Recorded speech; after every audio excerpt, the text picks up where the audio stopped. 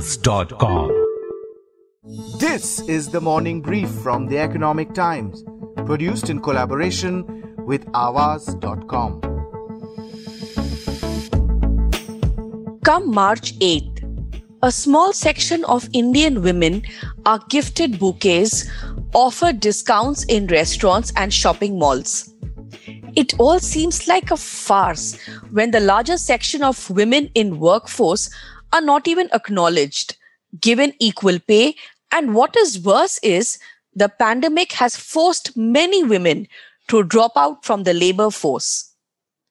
According to a report in the Times of India, the labor force participation rate, which is a section of the working population in the age group of 16 to 64, that is currently employed or seeking employment, is less than 20% for women in the country. This is shockingly lower than the rate for Pakistan and Afghanistan as well. From the Economic Times, I'm Devina Sengupta and you're listening to the Morning Brief.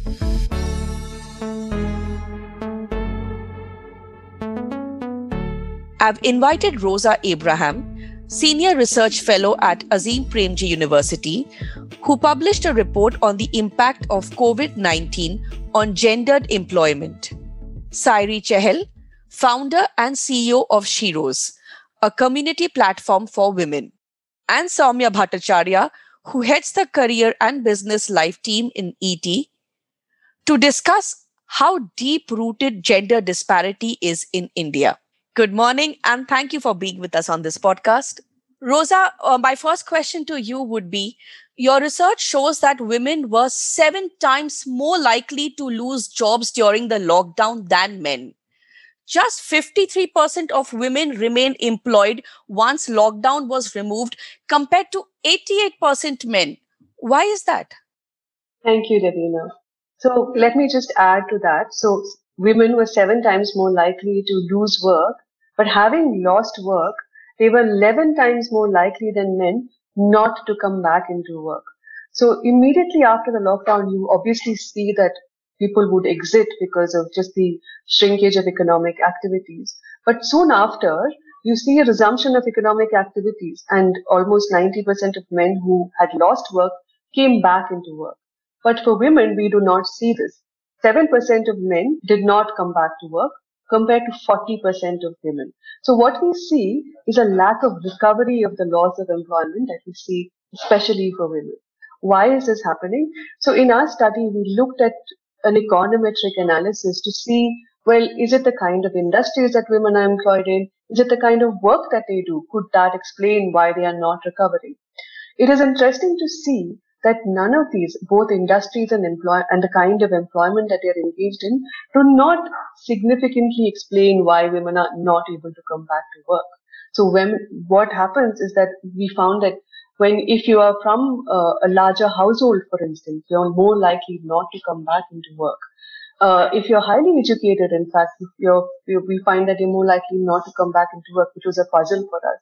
So there are a number of reasons, aside from just the kind of things that women do. We infer that it is potentially increase in household responsibility, having greater care burdens because of children being at home, and more people just generally being at home, which have kind of held back women from returning to work. Added to this, the increased constraints in just mobility also restrict women's access and their return to work post the lockdown. This is very, very shocking numbers. Rosa, I was just going to ask you, is this seen across social and class strata and industries? Absolutely. So, for instance, it is not unexpected that we find that in health and education, particularly compared to other industries, there's a loss that you don't see in other industries. But when it comes to the recovery of work, all industries are similarly not facilitating women's recovery into work. We also find, and this was very interesting for us, that, highly educated men were able to come back into work. They were able to secure themselves from not losing employment, rather. So if you had education and if you're a man, you're not likely to lose work. But in education, in no way did shielded women from the loss of work. Rosa, those are very, very important details you mentioned, that it is no more about class or social strata. In fact, the more educated you are, the less likely chances of you coming back to the workforce are. Sairi, after what Rosa mentioned, and I'm actually really taken aback by this data, you have spoken many times about a support system that women need when they enter the employment arena. When we saw the video of this traffic cop, this lady traffic cop on duty with her child, it is not a case of multitasking, but a complete lack of facilities available to women. What can be done to ensure this is available and not relegated only to the privileged? Absolutely. So I'm equally shocked at the numbers, but having seen what we've seen working with women, I think there is something called a workforce penalty for women. And what that means is that every woman who has a job, a paying job or employment, also has another job, which is never acknowledged, never sort of put up out there. But that is something she cannot leave, So if it is okay to leave the salaried job, but to leave the social job that she has of a caregiver, of a mom, of a wife, of fitting in, there is no giving up that. And I think that is a huge, huge driver of why women are dropping off, because there's absolutely no reward or an upside to having a paid job, but there's a lot of downside to one, because that means you're doing double the work. You're fighting your way through two systems all at once, home and the workplace. And it is not really set up. It's not designed for women at all. The workplace has absolutely no space for women, in spite of us having done a lot of work, as a nation in terms of policies and everything, because the workplace is still run by men. The person who signs the check, the decision makers, the policy makers, the parliamentarians, all continue to be men. Right. Soumya, interesting point Sairi mentioned, because Soumya and I have had many conversations on how women are often poor negotiators. When it comes to demanding the corner office, the coveted salary, the next post. Soumya, in a post-COVID world, where jobs are now going to get more and more scarce as economy trudges back, is the pay disparity going to increase? I'm afraid that might just happen. As Rosa and Sairi have said, the system is not in place to facilitate entry of women back into the workforce. So the scarcity of jobs is a very big factor. Once the women leave workforce voluntarily or involuntarily, it's quite a big challenge for them to come back to the workforce. There's some data that we kind of sourced when we were into the pandemic, about 7 to 8 months, and the numbers that were given to us by the diversity and inclusion firm Avatar showed that about 3 million women were added to the pool of women, those who had taken a break in their careers and are seeking re-entry to the workforce. And this number already was about 11 million women. And COVID-19 alone in the 7-8 months had added 3 million women to this pool. So that means 3 million plus 11, 14 million now? We have 14 million women who were looking to re-enter the workforce. But there are again the women who do join the workforce often need to take extended leaves for maternity and childcare. That's a setback again. So women are, as it is, falling well behind men when it comes to being part of the workforce. And COVID has set us back by many, many, many years in that. This is a very gloomy picture that we are painting right now. And it's not a picture we are painting, it's actually a reality that's happening. Sairi, is there any way in which women across can be trained to be better negotiators for their own career growth? And when I say women across, I really want you to highlight across stratas.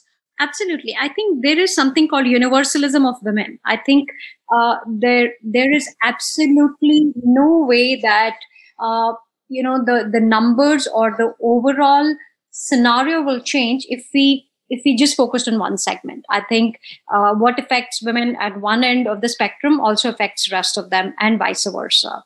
I think the big change that's really relevant is, I think, negotiation begins at home. The idea of having agency begins at home.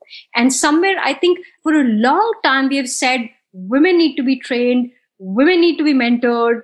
I think women need no fixing. It's the men who need fixing. We need to call out the behaviors and patterns of men overall. It applies not only to things like CEOs not hiring enough women, but also to parliamentarians posing, in male CEO panels. I mean, we need to call out every time women get left behind. And we also need to call out men's lack of ownership in creating gender equality at all. True. So that's an important point to point it out, Sairi, that just support by men is not enough. They need to own this race for gender equality. Rosa, I was just researching for this episode and I came across this BBC report in 2017. So the report had highlighted that 20 million women have quit workforce between 2004-5 to 2011-12 in India. And the women participation in workforce was already on a decline in the country. See, there was no COVID then. So why did that drop happen and how to stem this? Okay, so let's just unpack this numbers that the BBC reported. So if you actually look at it, so there was a massive overall decline in employment, especially in agriculture. And most of this, 80% of this fall in employment was basically women withdrawing from the labor force. If you look at who are these women leaving, these are women in agricultural work. These are women from very poor, low-income households. So you step back and you ask yourself, well, from a welfare perspective, is that declining labor force participation of women really a bad thing? Given that a lot of these women are engaged in drudgerous work, manual work, very low paid work, perhaps the exit may not entirely be a bad thing. And this exit is also very closely linked with an increase in real incomes of households during the same time. So husbands' wages have also gone up. So in a sense, you can sort of look at this in a positive way because you're having women withdrawing. There's a choice to withdraw. But of course, this withdrawal has continued and it's abysmally low now, even in 2018-19.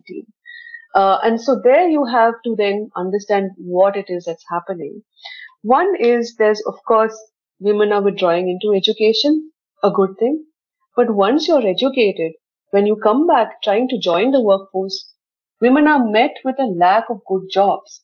So you have sectors like education and health, which are very dominant employers of women, really have been sectors which have faced highest informalization of the kinds of work in that sector. So you would have teachers who are paid very low wages. You have Anganwadi workers who are not even recognized as workers. They are called volunteers and earn, I think, close to 3,000 or 5,000 a month. So when women are educated and you have the highest level of open unemployment rates amongst educated women, because when they are educated and they want to come back into work to do the kinds of work that, justifies the education that they have, the work is not there. So there is a huge unmet labor demand for women because industries and the sectors that should potentially cater to this kind of demand are just not growing or are growing in a very precarious, informal direction, which again doesn't really justify women sort of re-entering. Agreed. Also, that report had highlighted a very interesting thing, that how in the more marginalized part of the society, women are great as labor force. At that time, it's okay to go into the farmlands and work along with the man. But moment you get educated, then the options diminish. So, Sairi, barely 2% of women have ventured as entrepreneurs compared to 21% of men post-lockdown. This data is actually from Rosa's research. What makes risk appetite lower in women? Well, I think just the agency you have, right? I mean, being an entrepreneur, and especially if you are not a micro entrepreneur, you're an entrepreneur with a real P&L business, and if you're investable or you're trying to build a business that has some sort of scale, it needs an all-in approach, right? I mean, I think it's much easier for men to go all in. And what that means is chances are a man going into a venture has inheritance, which means there is some sort of safety net. 2, he has social capital. Nobody questions his choices. And 3rd, his acceptance into walking into meeting rooms and walking into customer rooms is just way higher. And for a woman, it's a negative on all these 3 points. She chances are doesn't have any inheritance, no safety nets. lot more social pressure and lot more friction when it comes to building something, because you are going to employ men, sell to men, you're going to do a lot of things with which you need a very, very different mindset. So entrepreneurship for women at scale is still a exception. The only ones who are winning are exceptions, which means they have really either worked their way out of the system, they've figured out how to hack the system, but the system is not built to support entrepreneurship at all. In fact, I think even at the workforce level, a lot of why women are away is because I think the fundamental questions of safety, trust, and being able to be you without being questioned or without being laden with judgment does not exist. So a lot of times I see that we think that the issue of safety and the issue of a woman's identity is not linked to workforce. Actually, it is. I think if we solve for that, it will also trigger a lot of movement towards both workforce and entrepreneurship. But today, entrepreneurs just not set up for any kind of welcome gesture. It's the exception for that matter. Sairi, also funding. I've also been reading that, funding becomes difficult if it's a woman-led firm. Rosa, since it is your paper I'm quoting from, what are your views on it? Yeah, I absolutely agree with Sairi. And I just want to build on that point that she mentioned about, women and the lack of access to entrepreneurship, which came out very strongly when we were looking at the data. So what we saw is that, you have men losing work, but they come back, and most of them are coming back as self-employed.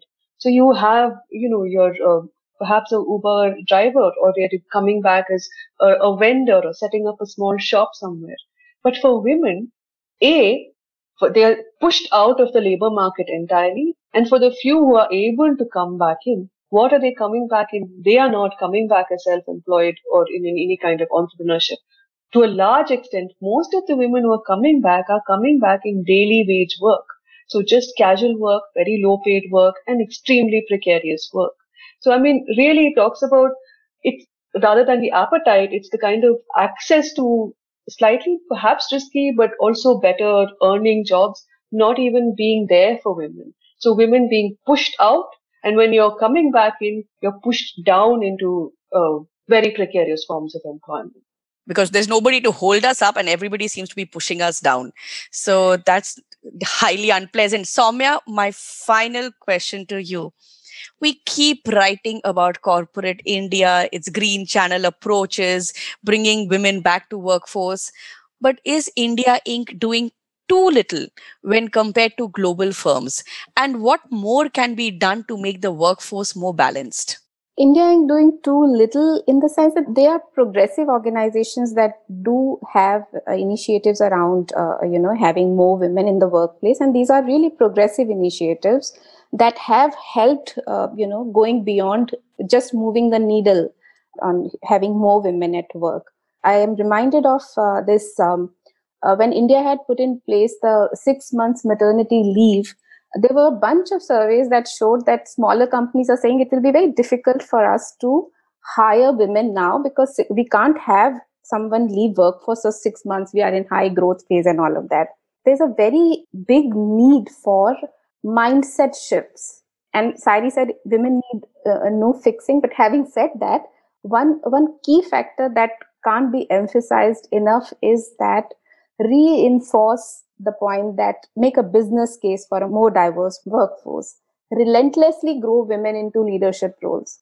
They can be a role model for future generations. And this is not just this is a tested and proven way to have numbers, tangibles, when it comes to gender diverse workforce. Deal with unconscious bias. Build allies who buy into the cause of having more women at work. One big thing could be having sponsors at workplace, people who are in leadership positions. This is beyond just mentoring or offering guidance or advice, but organizations need to have advocates in place who will use their leaderships, who will use their power, who will use their influence. So this proactively builds and advances the careers of women who they are actually sponsoring. So this could be looked at. But it's a whole lot of this is about the mindset, the shift in mindset, gender sensitization, and that needs to be done a lot more than is being done right now.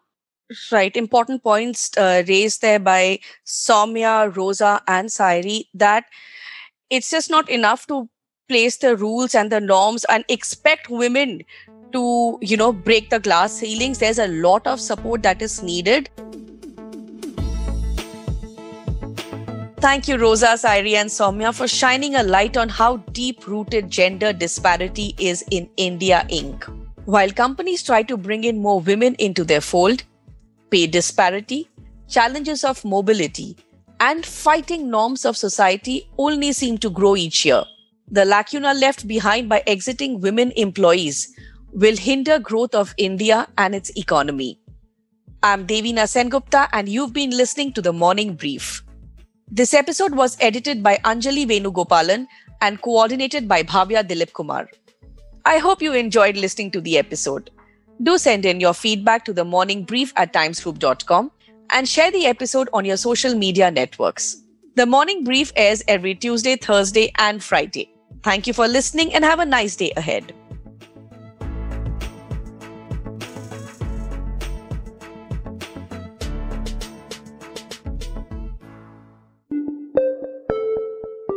Awaaz.com